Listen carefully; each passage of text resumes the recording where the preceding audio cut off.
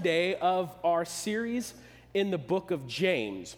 After this, we're going to start sort of a mini Christmas series for about 3 weeks. We'll be looking at some of the most theologically rich sections of Christmas songs. And like I always say, there's two types of people in the world when it comes to Christmas songs.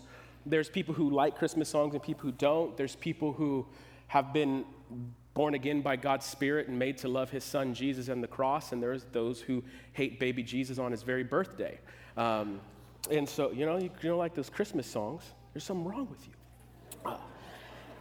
Okay, even if you hate Christmas songs, trust me, this isn't going to be like we're playing a bunch of Christmas songs and looking at the most cheesy Christmas songs available. We're going to be doing is looking at like stuff in these songs where there's just like theology, like heavy theology, and saying, what is this text actually saying, and how does that apply to me right now? Because some of the best lyrics ever written, I'm not kidding, some of the best poetry ever written in human history are found in some of these Christmas songs. And so we'll be doing that. But before we get into that fun stuff, we got to finish James. And if you've been tracking with us, James has been like every week just making you feel bad, right? Every week just, you believe, you go to church, good for you. Even the demons do that. Pat yourself on the back. Stand up and pat yourself on the back, And so I'm pleased to announce the last week is no different. It actually may be worse. It may be the worst one of them all. And so we're going to jump right in. But what's really important and why we want to end James and not just jump into Christmas is, even though it's going to be hard-hitting, this is what brings everything together, what brings James together. We're going to be talking about the most significant things in your life and why things like Christmas actually matter. So last time James beat us up. Come now, you who say, today or tomorrow we will go into such and such a town and spend a year there and trade and make a profit. Yet you do not know what tomorrow will bring. What is your life? For you are a mist that appears for a little time and then vanishes. So you get the image? There's some people traveling, making a lot of money, and they're kind of arrogant about it. And James is saying like, you're here today and you're gone tomorrow. This last line, what is your life? For you are a mist that appears for a little time and then vanishes. And this is the scary issue that every single person in every single life lived will have to wrestle with. We are all going to die. We are here today and gone tomorrow. Our life is like a blip. And the older you get, you realize that all the more, right? It's not like the older you get, you're like, I realize how long my life is. You realize, here today, gone tomorrow. James is a guy saturated in the Old Testament. So this line is actually sort of like an exposition on another section of Scripture. For you are a mist that appears for a little time and then vanishes. James is most likely having a verse from the Old Testament, particularly the book of Ecclesiastes, in his mind, and he's expounding on it. Ecclesiastes 1:2 says, vanity of vanities, says the preacher, vanity of vanities, all is vanity. We actually spoke on this. We did teaching on this book a while back. Some of this might be familiar to you. But we talked about how it's very difficult to translate this Hebrew passage from Ecclesiastes. If you grew up in church, you're familiar with the King James Version or other Bible translations, you might not be familiar with vanity of vanities, but you might know meaningless after meaningless, everything is meaningless. Now, the word vanity or meaningless in Hebrew is the word hevel. If you remember, we've talked about this once before. Hevel means that which is here today and then gone tomorrow. If you were to picture hevel, you would picture mist or vapor. Remember what James said? It's like James is saying like, that Hebrew word hevel, let me open it up and give you the right picture so you can understand it. Because everything's better to understand in a picture, right? So when you think of hevel, think of today when you went outside. What did your breath do? You saw it, and before you could reach up to grab it, it's gone. I mean, you're an adult, so you know better. You can't grab it. But do you remember when you were a kid? Well, maybe some of you. You've been trying your whole life. Remember when you were a kid? You try to grab it. But before you can grab it, it's gone. Because your breath is fading and fleeting. Do you get that? Your breath is fading. It's fleeting. So some people would say vanity of vanities, everything's vanity. Some people say meaningless of meaningless, everything's meaningless. What James wants you to see, and the author of Ecclesiastes wants you to see, is everything's like a vapor. It's here today, gone tomorrow. It's not necessarily that it's meaningless or vain. It's just that it's a blip. He later says it again in a different way. I have seen everything that is done under the sun, and behold, all is chevel, and a striving after wind. Everything is especially chevel under the sun. This is a sort of Jewish, ancient Near Eastern way of saying, if there's nothing above the sun, in other words, if there is no God, everything down here is ultra meaningless. It's ultra hevel. There's nothing after this life. One of the best illustrations of this concept of hevel is in the first few pages of the Bible. Adam and Eve, the first humans, have some sons. Their names are Cain and Abel. Abel's name in Hebrew is, take a guess, Hevel. What's the story of Cain and Abel? Cain, the brother, kills Abel. So for Eve, her son, her baby boy, Hevel, was but Hevel. Here today and gone tomorrow. Now, unfortunately, the only times we really wrestle with these issues, if we're being honest with ourselves, like when we truly reflect on things like death, when we truly reflect on life being hevel, is in times of great loss, right? It's when you lose someone that you love, you go, man, this life is short. And the sting of death is all the more potent. Man, this life is short. You ever try to comfort someone with these words? And we've all done it, so don't feel bad, because there's truth to it. There's a lot of truth to it. You've said it and I said it, but someone loses a loved one who lived, let's say they lived a long time. Let's say they lived a really long time. They lived to the age of 99 years old. Let's say it's your father who passed at 99 years old. And someone comes to comfort you and they say, man, at least they lived a long, good, happy life. And that's absolutely true, right? Lived a long, happy life, great. But on the other side of it, yeah, man, they lived a long, healthy, good life. But do you know what I would give for one more day? Do you know what I'd give for one more day? One more embrace, one more hug? And then what happens to you? You play the guilt game. Man, I could have done this differently. I should have been a better son, a better daughter. You go through all of that. That's hevel. Life is here today and gone tomorrow. You try to reach out for that breath, and before you can grab it, it's gone. We recognize this time of year is especially difficult for people who have experienced hevel in the present, or there are some losses that you never recover from. There's another thing we say to encourage people that's well-meaning, but it's just not true. Like time's going to heal. Time will heal this. There are some things that hurt you and hit you so hard you'll walk with a limp for the rest of your life. You'll never walk the same. You're going to walk with a limp, but you will walk. You will walk. And so we have this thing called Grief Share. If you're interested, it's in the handout. That just is a thing to help you in this time where it's difficult. Life is chevel. And James doesn't want to give you some superficial encouragement. He hits you hard. He hits you real. That's why James is so difficult. The whole book, he's just like, he should start off every chapter with, let me be real with you. Let me be real with you. I thought chapter 3 was bad. Let me be real with you.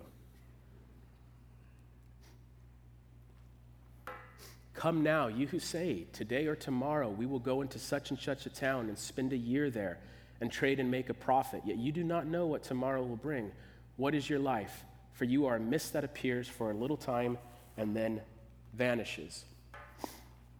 Instead, you ought to say, if the Lord wills, we will live and do this or that. As it is, you boast in your arrogance, and such boasting is evil. So whoever knows the right thing to do and fails to do it, for him it is sin.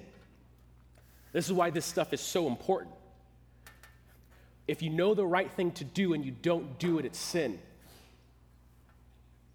And this is why, honestly, the award means so much to this church today. Because, Christianity isn't about, this is one of the big confusions. There's a bunch of rules of things telling you what not to do. If you're a Christian, you can't do this, you can't do this, you can't do this. Man, that's the easy part. Anyone could, do not murder. Well, that's pretty difficult sometimes, but it's don't murder. Okay, checklist. That's easy, right? Man, if you know the right thing to do and you don't do it, that's sin. So if you could do something about evil and suffering in the world and you don't, that is sin. That's why all of this stuff matters. Christianity isn't a life of we're called to be charitable people and be nice. Especially in this culture, being nice and civil is a good thing. We're losing that art.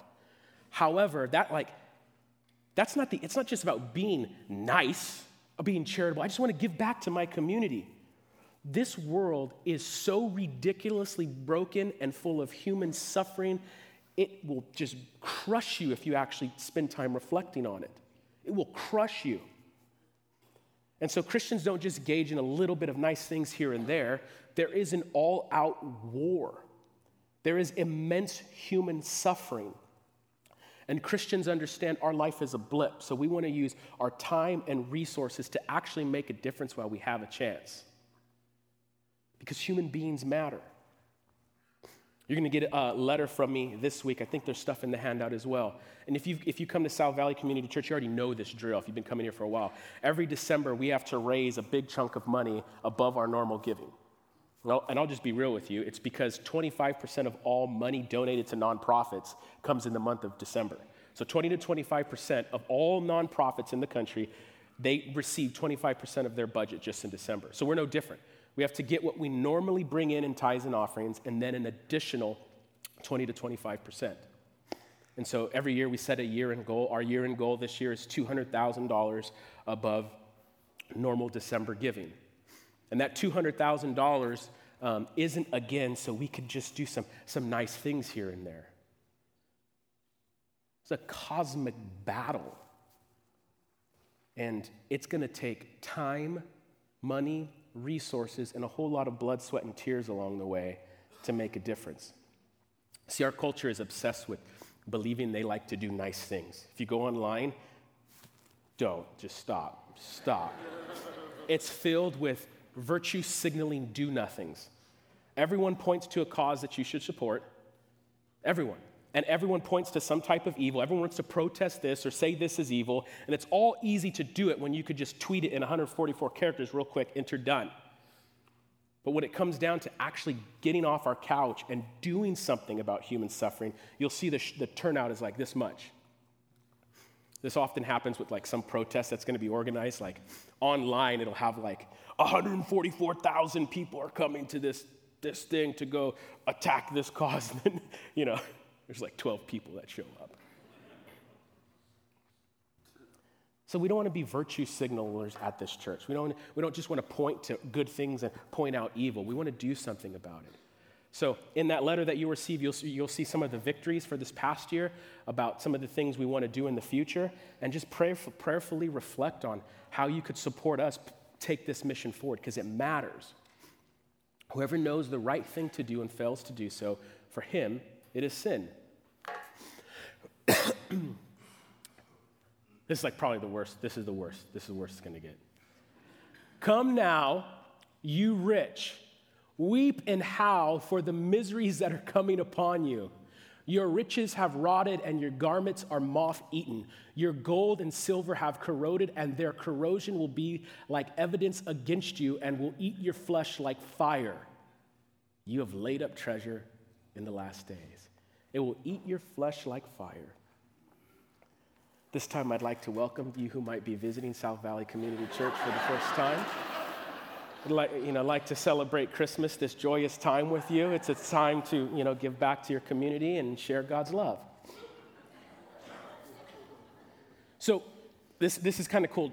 Listen what James says. He goes, come now, you rich, weep and howl for the miseries. They're coming. They're going to come upon you. Then verse 2, your riches have rotted and your garments moth-eaten. So in one sense, there's something that is coming, but in another sense, it's already here. This is something in the Bible called a prophetic perfect.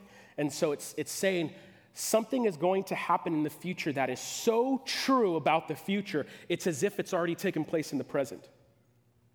So you're piling up all this rich and wealth for yourself.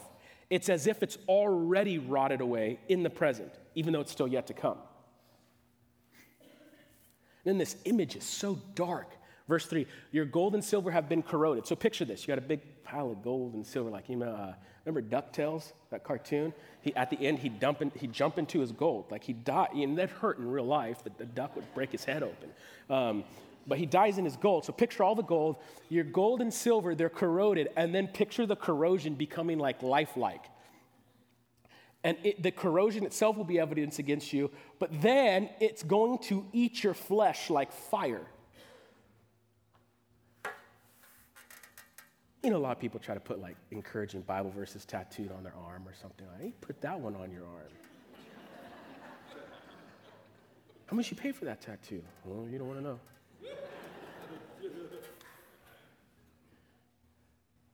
You have laid up treasure in yourself in the last days. So what's the point of all this?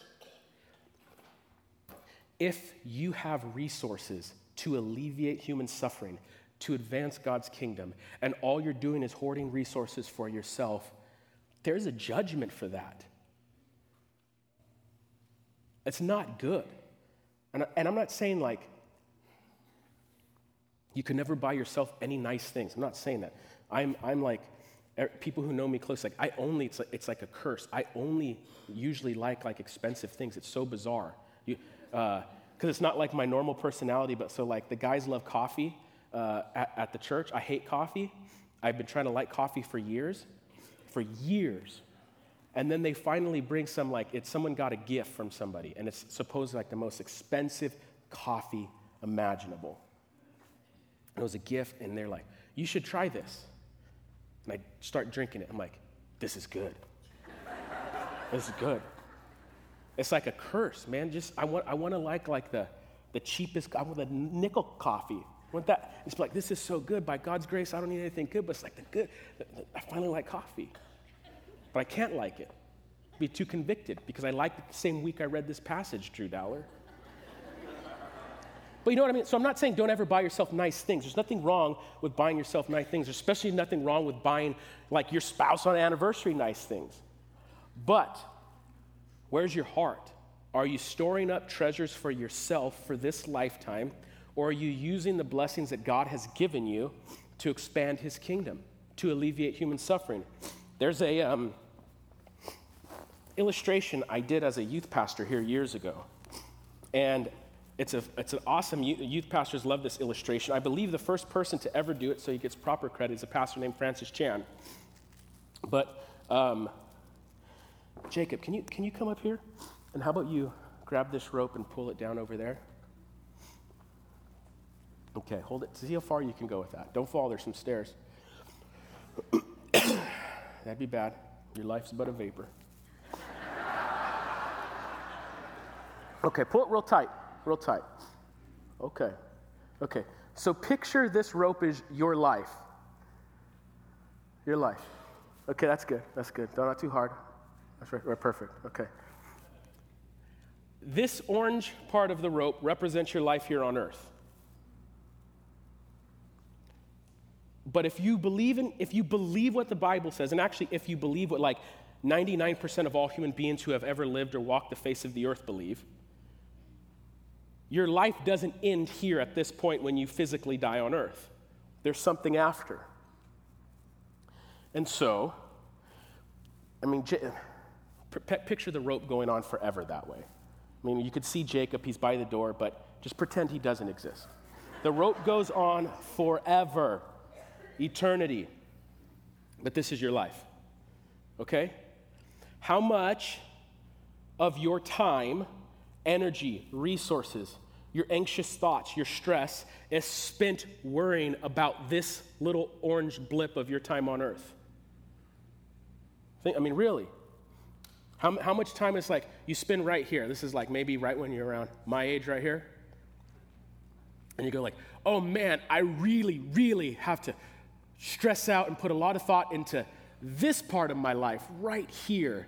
Because after I've worked for this church for 30 years and it sucked all the life out of me, I just want to go fishing and be able to go on vacations. So I'm going to start, focus all on this. It's like, you're going to focus on this. If I could put a little black dot right, really important. This is ultimate reality. Don't store up treasures for yourself on earth. Who says that? Jesus. Store up for yourself treasures where? In heaven, where the moth can't destroy. And so how do you spend this fraction of your life? It's a blip. It's a blip. We're all here today and gone tomorrow. Some of us are at the end of this little blip. And you know how fast it went. You know how fast it went. This is ultimate reality. And so James says, he's not saying, don't ever buy yourself something nice. Don't ever take your family on vacation. Don't do all those things. If God has blessed you with the resources to do that, I'm not telling you not to. What I'm telling you is, man, you sure better balance the equation. You better make sure that you're not living selfishly. Look, I'll tell you this. No one's going to get to the end of the orange and be like, oh man, I wish I just would have bought myself more clothes. I wish I could have watched a little bit more Netflix. And when you stand before God, I can tell you something that you won't regret. You won't stand before God and say, oh, I wish I hadn't given that money to help those in need. I wish I hadn't showed up at that overwhelmed single mother's house and spent the entire weekend fixing the fence, mowing the lawn, and planting a garden bed. You won't regret that.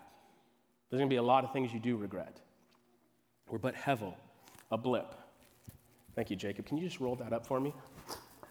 I don't even know him. His name not even Jacob. I don't know. I'm just acting like a...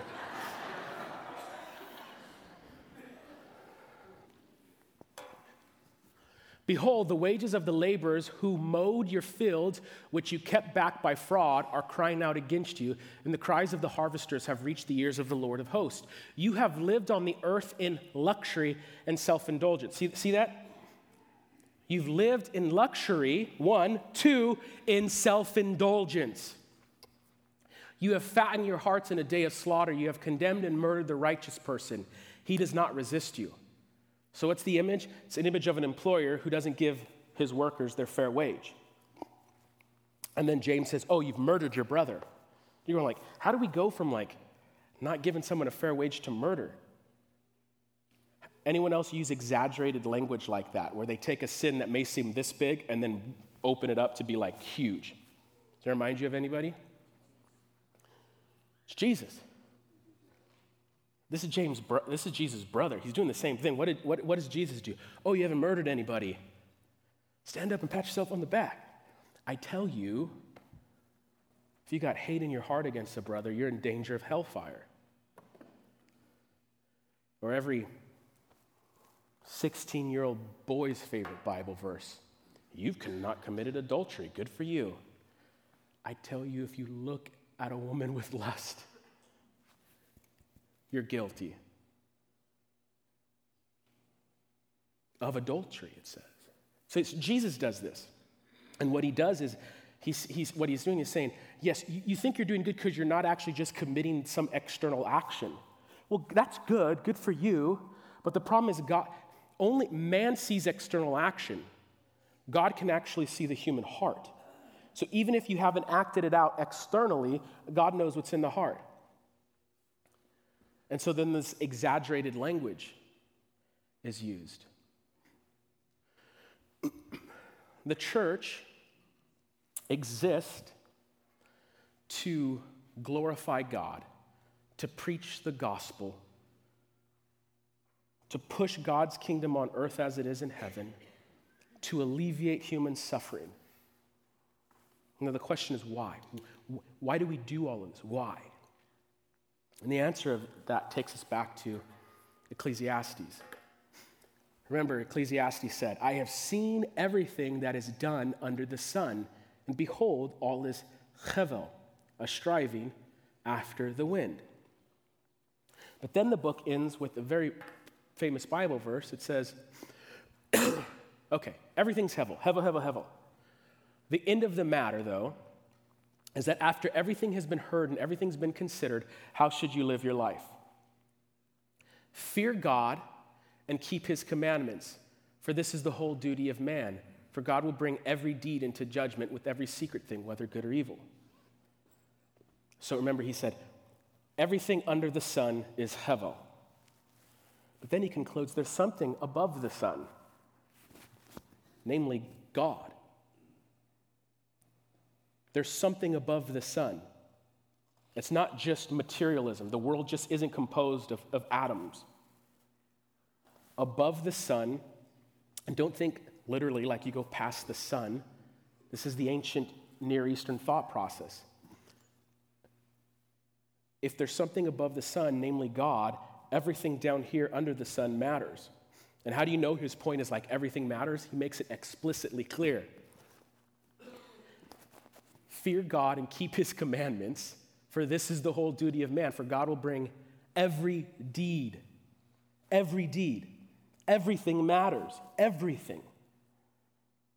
And so what you do in this life has eternal implications. And man, it's so easy. I'll be the first. I'm the most guilty of this. It is so easy just to focus on this life. Paul says, I'm going to live this life like I'm a runner. I'm going to keep my eyes fixed on the prize, and my prize is Christ. I'm going to keep my eyes on him. Nothing is going to be a distraction. I'm going to fix my eyes on Christ and focus my entire life and energy doing that. Why? Because after this little blip is eternity. Now, the crazy good news is this. Why all the more should we engage in acts of compassion and care and mission and preaching the gospel? It's not just, because there's a God above the sun who is going to judge us one day. That's an incomplete picture.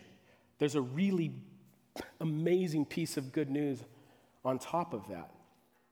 See, there is a sun above the sun, if you will. There's the physical sun, which is symbolically like what? A big, bright, shining light. And then above that is God, pure light, light of lights, a God of love. But the scandalous claim of Christianity is that the sun above suns didn't just stay above the sun. He enters in below the sun. And that's what this season is all about. That God himself would come down and enter into cosmic battle. Cosmic battle against Satan, sin, death. He doesn't just stay lofty up here. I've always said,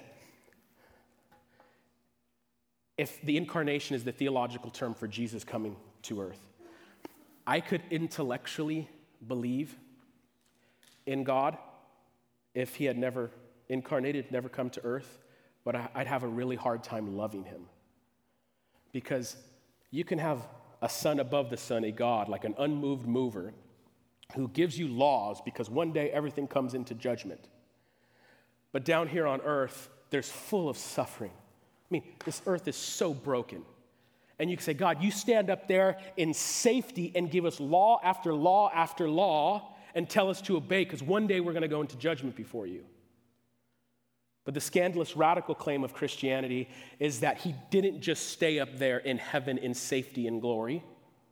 He comes down in the most vulnerable of ways to be a baby born to the two most unlikely of people in one of the most unlikely of places, to be a poor Jewish peasant, to work hard under the sun, to be a racial minority oppressed by the evil Roman Empire, to become a slave to men and ultimately to be betrayed by those who he loved and to die on a cross. So it's not just God giving rules up here. It's a God who takes the full weight of the human condition, puts it on his back literally, and gets nailed to it. Now that's a God you can not only believe in, that's a God who knows exactly what it's like to suffer as a human. That's a God who knows exactly what it's like to lose a loved one. It's a God who knows exactly what it's like to be betrayed, to feel loss. And you say, I could not only believe intellectually in this God, man, I could love this God because he didn't have to come. But he comes to wage a cosmic battle against Satan, sin, and death. And the question is, how does he defeat his enemies? He doesn't fight like the way we fight. How do we defeat our enemies? You build a bigger weapon of destruction and take them out. That's how earthly kingdoms wage war. It's not how the heavenly kingdom fights. The heavenly kingdom comes as a baby and grows into a man who doesn't kill his enemies, dies for them. He dies for them. And so Christians then aren't just called to do like nice things here and there. We're called to recognize that there is an all-out cosmic battle, and the victims are always human. It's human suffering. And so we're called now in the present to live in light of eternity, to use our money, our resources, our time, and trust me, along the way, a whole lot of blood, sweat, and tears to do good for God's kingdom while we have a chance. Because it's here today and gone tomorrow. Hevel. We're going to transition and enter into a song that we've only played once before last year, and it's one of my favorite Christmas songs, and no one knows about it because it's like one of those songs that like it's on an album that like only 1,000 people ever had, which means it's good. But this song encapsulates everything I'm talking about. Is when Jesus entered into this world, it was God's rescue plan. We were all prisoners of war. We were POWs. We didn't even know it. We were slaves and we didn't know it. And so God begins his rescue plan with a child. And so as we enter into this song, and then we'll transition into a couple other songs and close, this is what I want everyone to wrestle with. Hevel. Don't wait to your deathbed to reflect on your life being hevel. How are you living right now? Are you giving your time and energy to the things that matter? I can tell you as a pastor, I've been there when people are on their deathbed, and it's like, I didn't live a good life. I didn't serve the Lord like I used to. You want to know something that'll kill you? You say, man, I didn't spend enough time with my kids. I was too focused on work. When you're on your deathbed, you will not regret spending too much time with your kids. So are you living in light of this? And this song will invite us into the cosmic battle that Christ began as a baby 2,000 years ago. Let me pray. Father God, we need wisdom and we need your Spirit to guide us, convict us, help us to be a kingdom-minded people and an eternity-minded people. Lord, we love you, but increase our love for you. And in this song, help us exalt the name of your Son, and we need you to give us a better understanding of what's really at stake here on earth. It's in Jesus' name we pray. Amen.